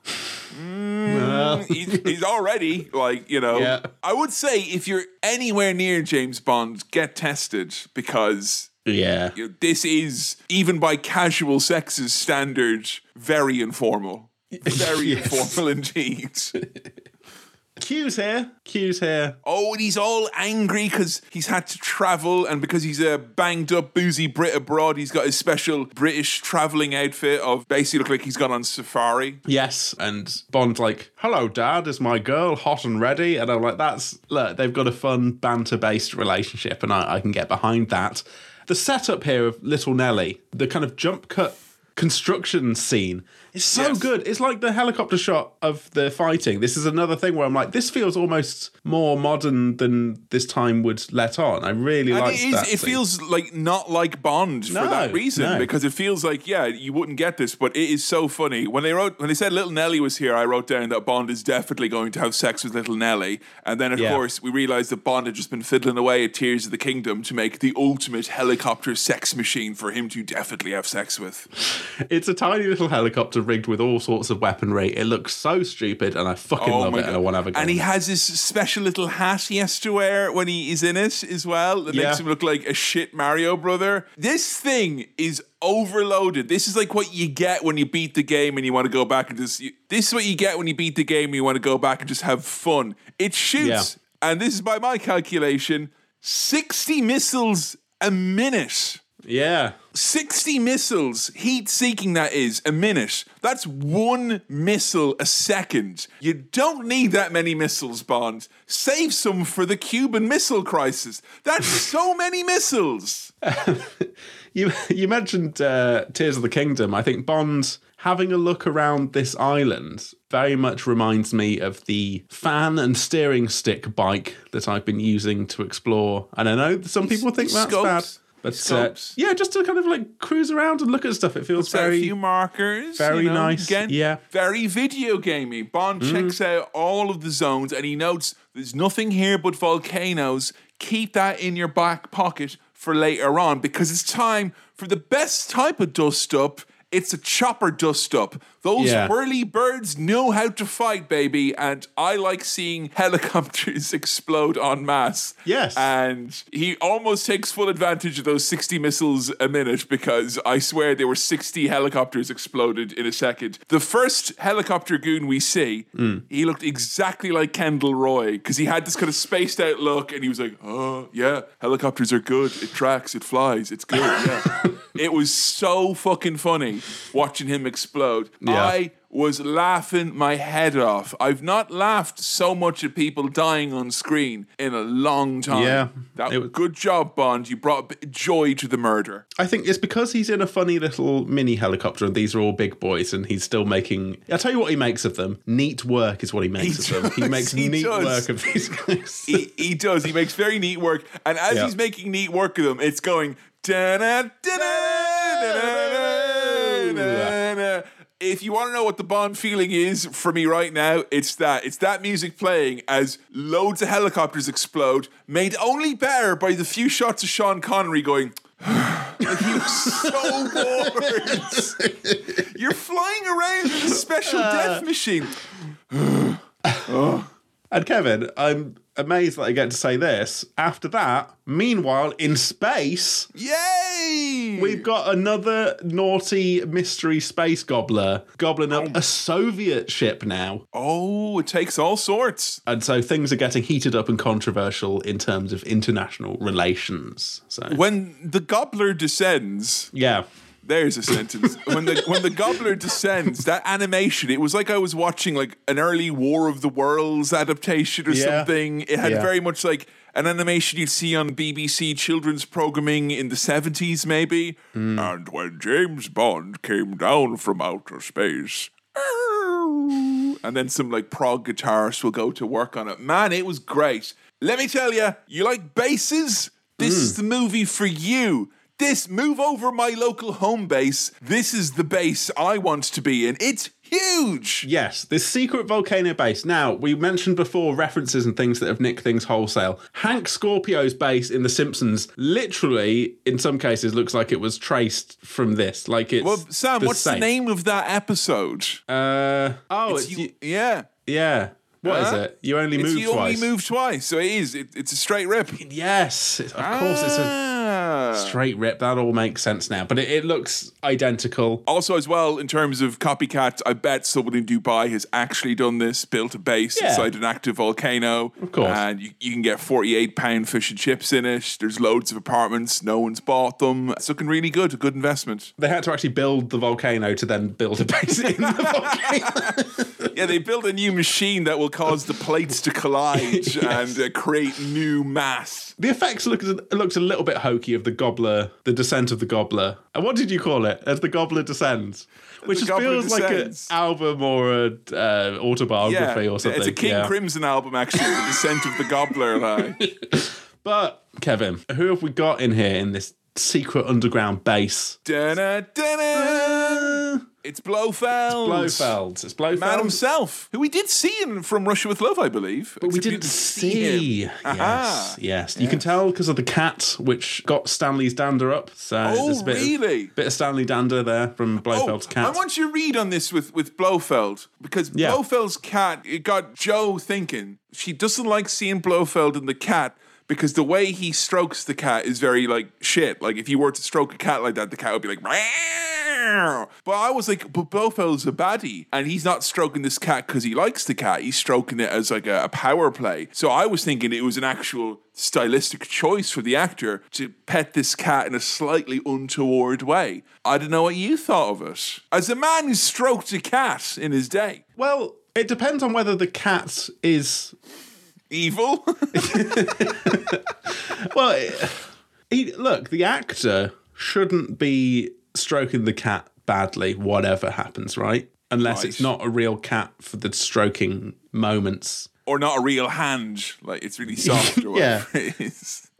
But yeah, I mean, it could be a stylistic thing to be like, he's not very nice to the cat. But I think the implication with Blofeld is that he only cares for the cat and doesn't care for people in the same way. So I think he's meant to be nice to the cat, but it's just... Yeah, he's always singing to it, isn't he? He's like, you only live 9 times. Meow, meow, meow, meow, meow, meow, meow, meow. Now, I don't know about you, Sam, but seeing these poor astronauts who've been captured have the indignity of having to walk out of their spaceship in their spacesuits, and they're all like, ugh. It'd be like if you're in your togs and you ended up outside the community centre, you know, the leisure centre. You'd be like, ugh. It feels wrong clothes, severely wrong clothes. It's embarrassing and unfair, I would say. Now, Blofeld, he's got piranha fish in his lair, and he sure does. He's also got the secretary assassin lady who didn't kill Bond here. Didn't get the job done. And as congratulations, she's given a celebratory Parma ham. Wrong. It's used to rile up,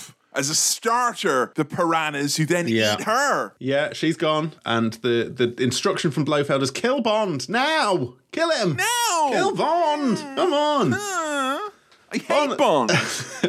Bond, meanwhile, and I got that chill again, heads to ninja school.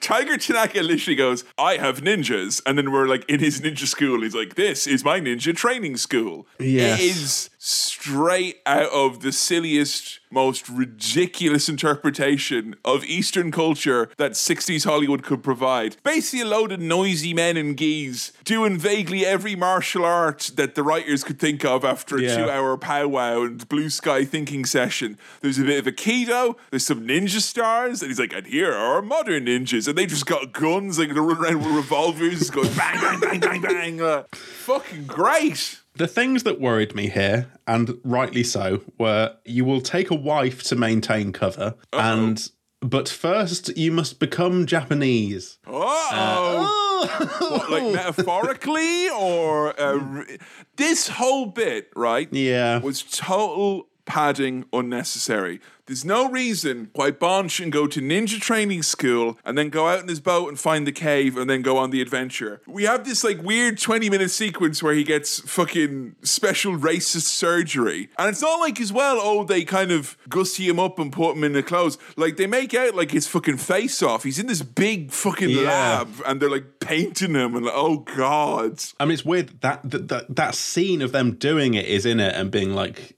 die. Why you only die? You should just dye the bits that are on show of my skin. And I'm like, you're talking about dyeing it. All right. Oh, the actual reveal of how he looks after all of this. I mean, fucking, like, I don't know what there's not a good way this could go. No, but it was like, I don't want to say you were disappointed by the yellow face, but it was mostly a bad haircut. It was really shit. Like I don't know if that's a better result or not. Like I know it's quite murky, unknown territory here. Yeah. Because if it was better, it would have been worse. You know what I mean? But it's pointless to the point where it's like, there's no reason, really, for any of that to have happened other than they thought it was a laugh to basically put a wig on him. They're pranking Bond. They're pranking Connery because it's his last one. They're like, hey, you know?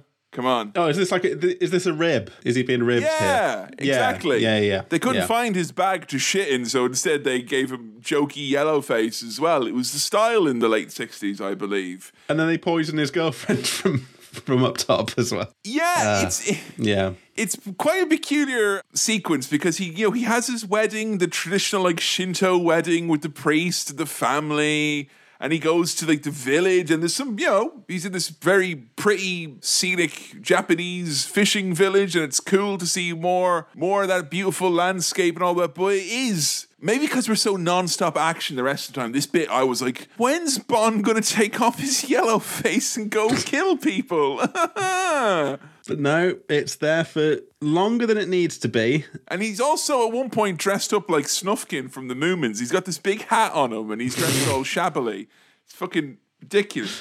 Oh, and I like that the wife, who they refer to repeatedly as his pig-faced wife, even though she is beautiful, she's like, well, we're sleeping in separate beds, Mr. Bond. And he's like, but we're supposed to be married. And she's like, well, we're not. Like, you used a fake it's name. It's business. And then he's like, I'm not eating these oysters now because I don't need the aphrodisiac that they would allegedly provide.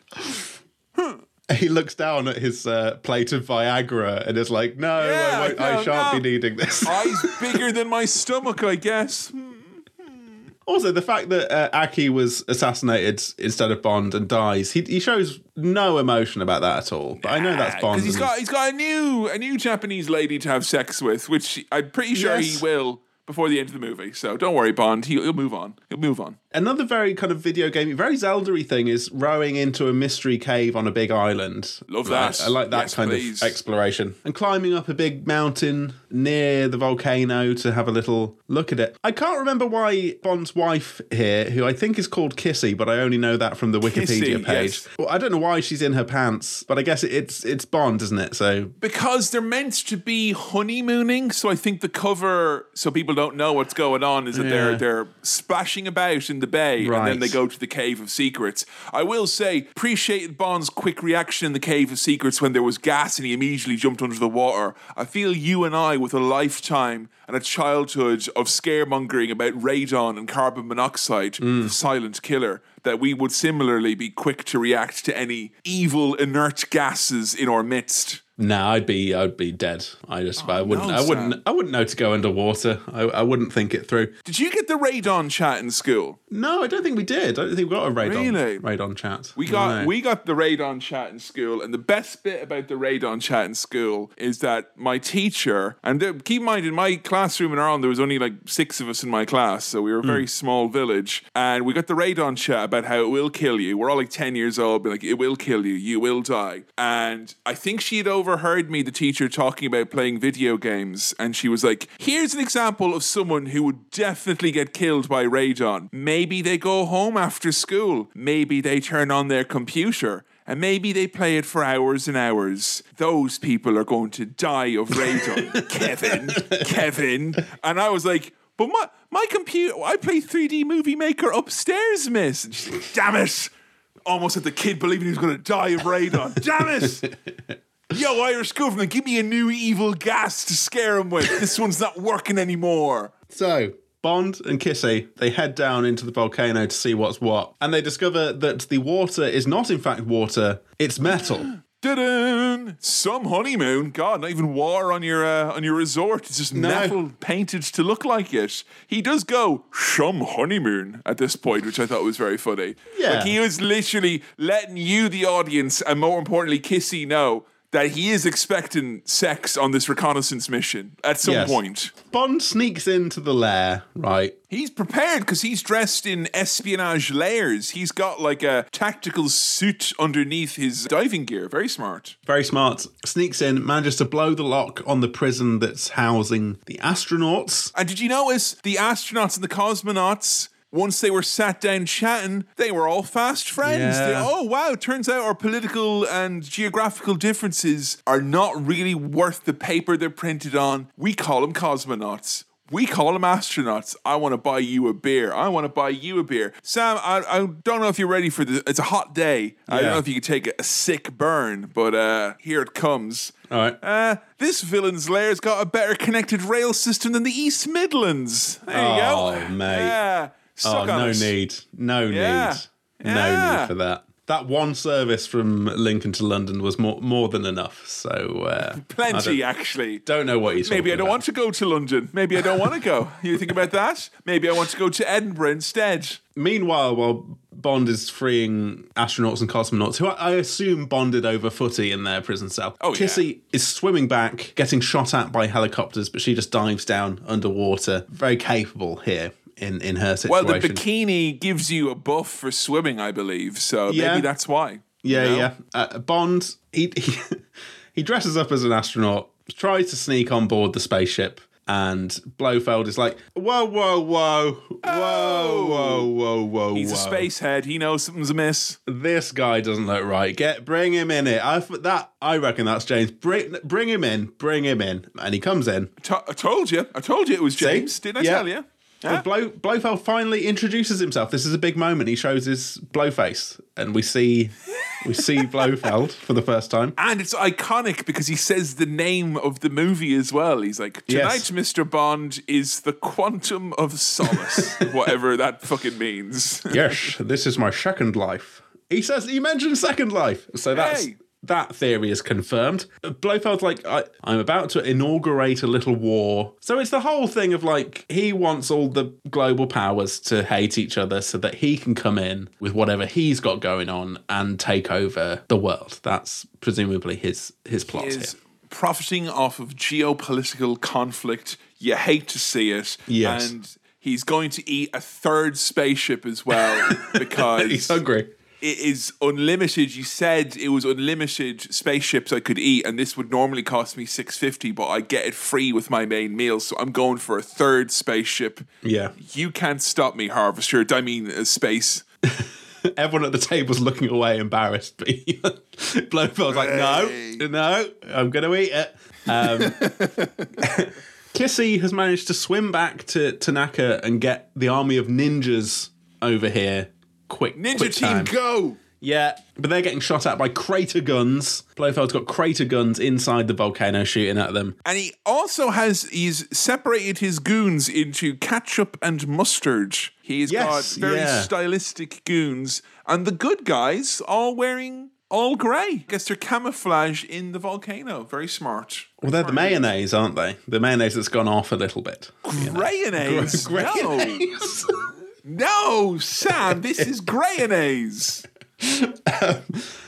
Now, Blofeld says, my guns can kill a small army. You can watch it all on TV. It will likely We've got be a medium army, mate, so I don't know what the fuck your problem is. You're screwed. It will likely be the last program that you see. And Bond's response is, well, if we're going to watch fucking telly, can I at least have a ciggy on the go, please? And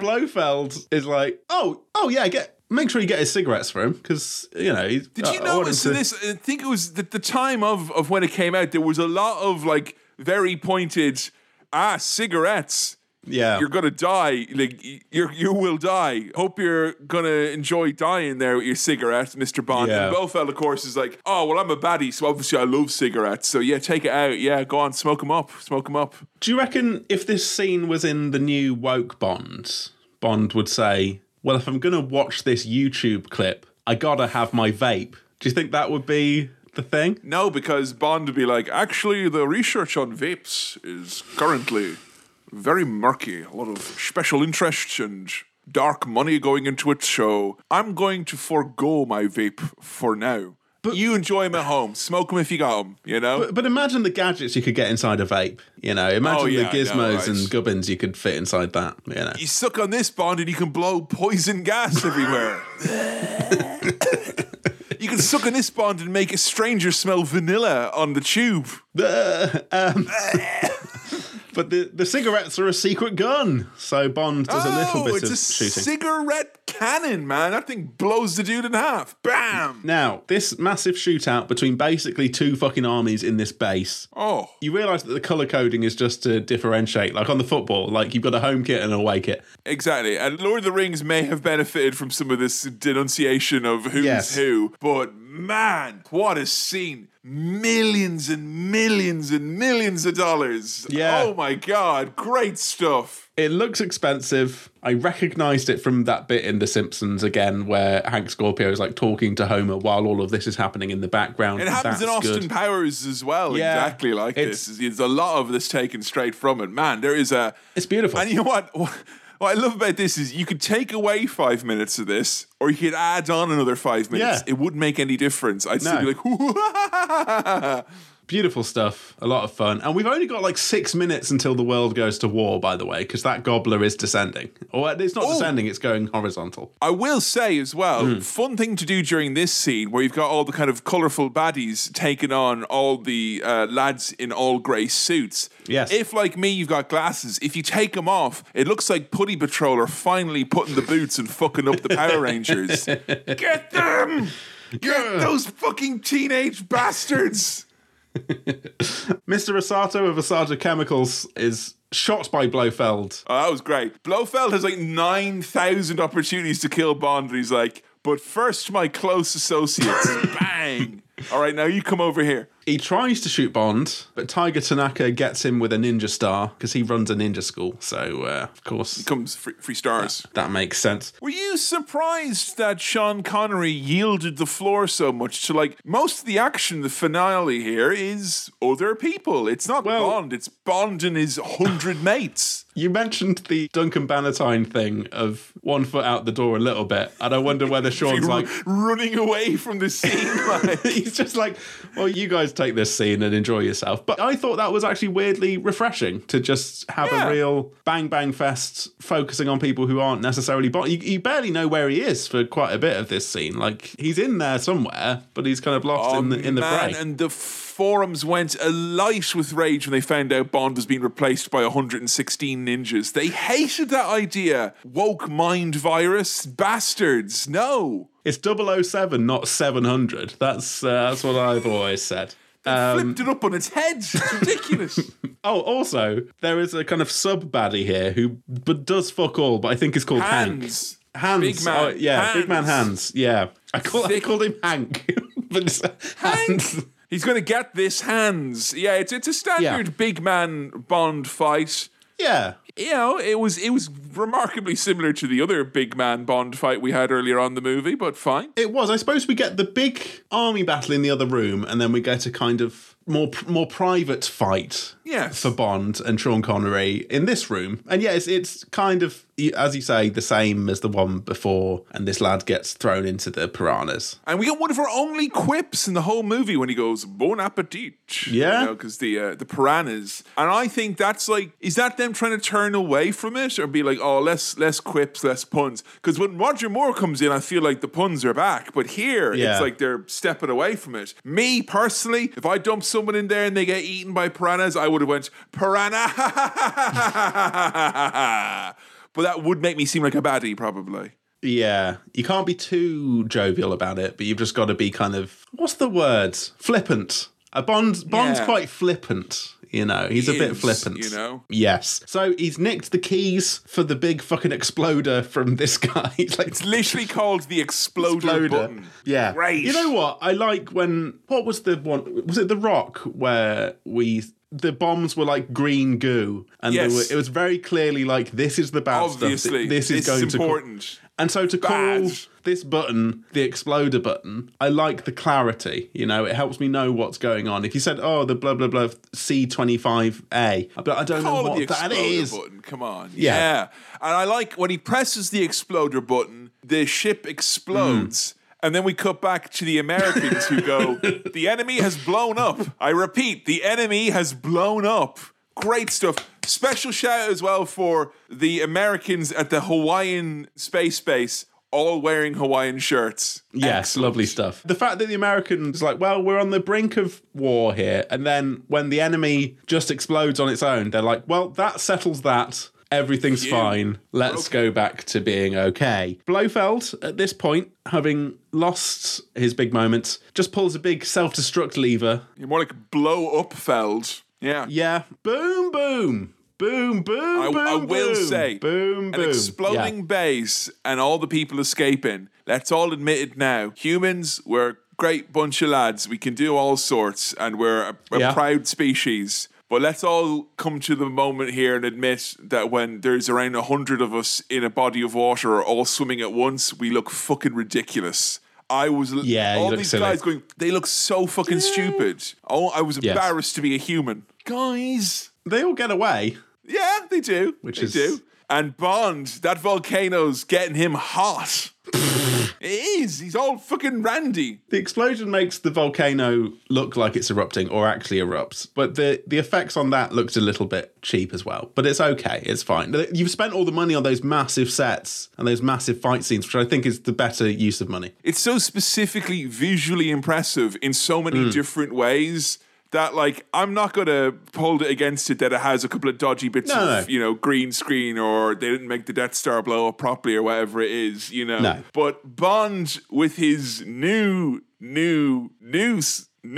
fourth squeeze of the movie, and he's all because you know he's volcano blowing up, he's all wound up from edging his oysters earlier. He didn't eat them, so he's all like, yeah! You know, he's really ready for some action. And bloody hell, MI6 ruined the moment. He only lived twice. Well, I wish I was dead because I've been marooned on a submarine and they're all watching me now. Listeners at home, I had to... Had a little accident. Kevin caught me off guard.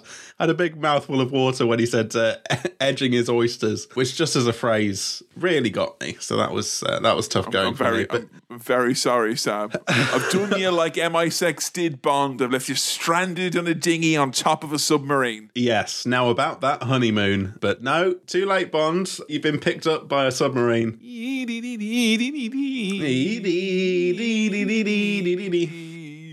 Bond will return on Her Majesty's Secret Service is where he will return. In or on Her Majesty's Secret In or Service. around the Secret Service. Yes. Wow. I okay. feel this is the Bond movie we've watched that was, in spite of its obvious flaws that you would have known about before you sat down, because I think everyone was giving you fair warning about the yellow face and all that. Yeah. But I feel this is like almost unironically the most action-packed. Like, if your dad described what James Bond is, invariably they're describing this movie, I feel. And I feel like a lot of other Bond movies dial back a lot of what this gives, because this is an over-the-top Bond. Yes. But man, for a 2-hour movie, maybe that bit where he's getting married and just dressing up as another race, you could trim that out. Yeah. But man, I thought it sounded like it was a blast. Yes. You know? Seemed like a blast. I'm going to say this and be clear about it. I had a lot of fun. And I have to do the caveat of, like, I know that there's bad bits in it. Like, it's bad. We all get that, right? But that was a lot of fun. That was a blast. Yeah. I submit to you, Sam, and maybe I'm crazy for saying it, and people might think so as well. I think you could edit this to get rid of that yellow face bit, and it would make just as much sense. You wouldn't lose anything. because why is it there? It doesn't need to be there. It'd be fine. And I feel like this is, if someone said the younger generation is not going to watch this Bond movie for that reason, I'd be like, well, yeah, probably, I guess. But like, I'm not like so precious about that scene where I'm like, well, they either have to show them that bit or they shouldn't see the movie at all. I just feel like if there ever was a compromised Bond, it's this. And I think the bits that are good enough that you want to cut out that fucking cancer of that awful racist shite. Yes, it genuinely doesn't add much to the plot, and you get the sense that it was a sort of 60s thing of, well, let's do this because we can do this and we think it's fun. Yeah. Which is a shame, but everything else is kind of pure fucking Bond, isn't it? For all the good and bad, it's that this is like proper Bond, from what I understand. This is like Bond. It absolutely was. It had excellent car chase, excellent fight scenes, excellent shootouts. The gadgets were just like, I mean, look, Little Nelly was just the most fucking insane 3 minutes of cinema I've seen with James Bond attached to it. It was an absolute hoot and a holler. And one that I can't believe I'm saying it holds up, because it feels like it obviously doesn't. But it also does. It feels like a movie that came out 10 years later. It doesn't feel like a movie from the 60s in many respects. I agree with you. Yeah. It holds up visually quite well. Yeah. And sort of aesthetically, I guess. And the music is fantastic.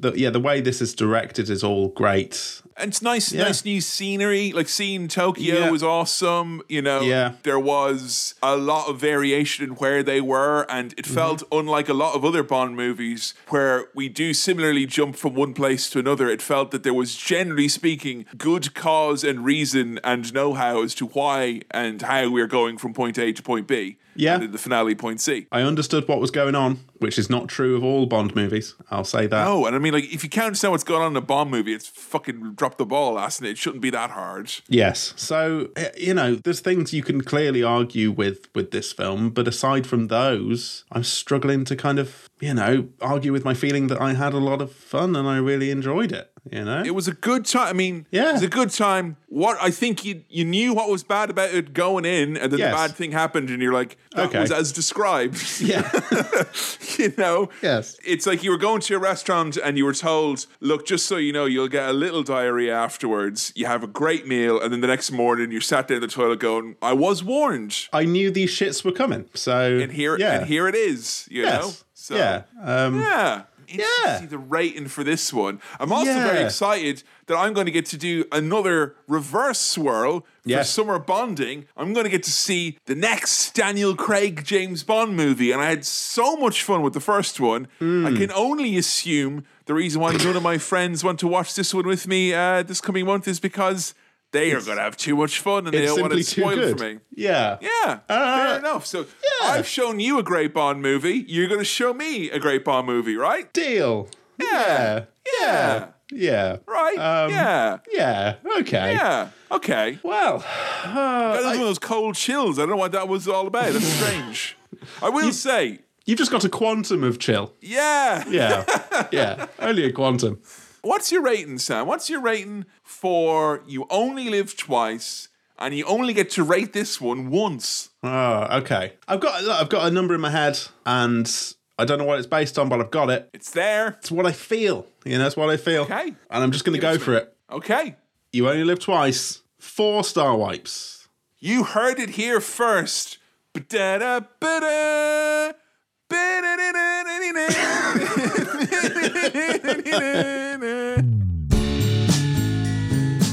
Oh, thanks for listening to another episode of Cinema Swirl. This episode was produced by Kevin, edited by me, Sam, and I also did the music. If you want to support the show, then patreon.com/Cinema Swirl is the way to go. If you want to follow us on the socials, we're at Cinema Swirl on Twitter and facebook.com/Cinema Swirl on Facebook, which is where our votes for episodes take place. If you've got questions, queries, comments, or anything else for the mailbag, then send it on over to cinemaswirl@gmail.com. That's cinemaswirl@gmail.com. Please do keep recommending the show to your friends if you think they'll like it, or even if you don't think they'll like it, just recommend it anyway. Alright, we'll see you next time. Cheers, bye.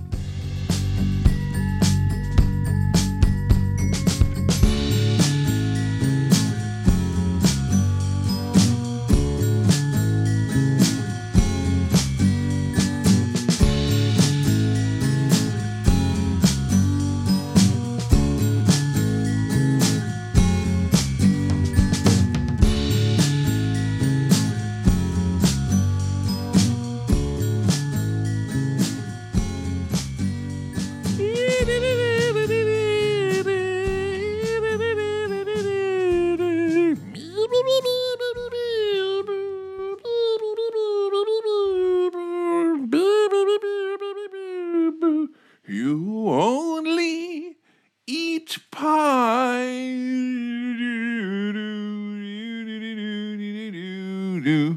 You only eat millennium.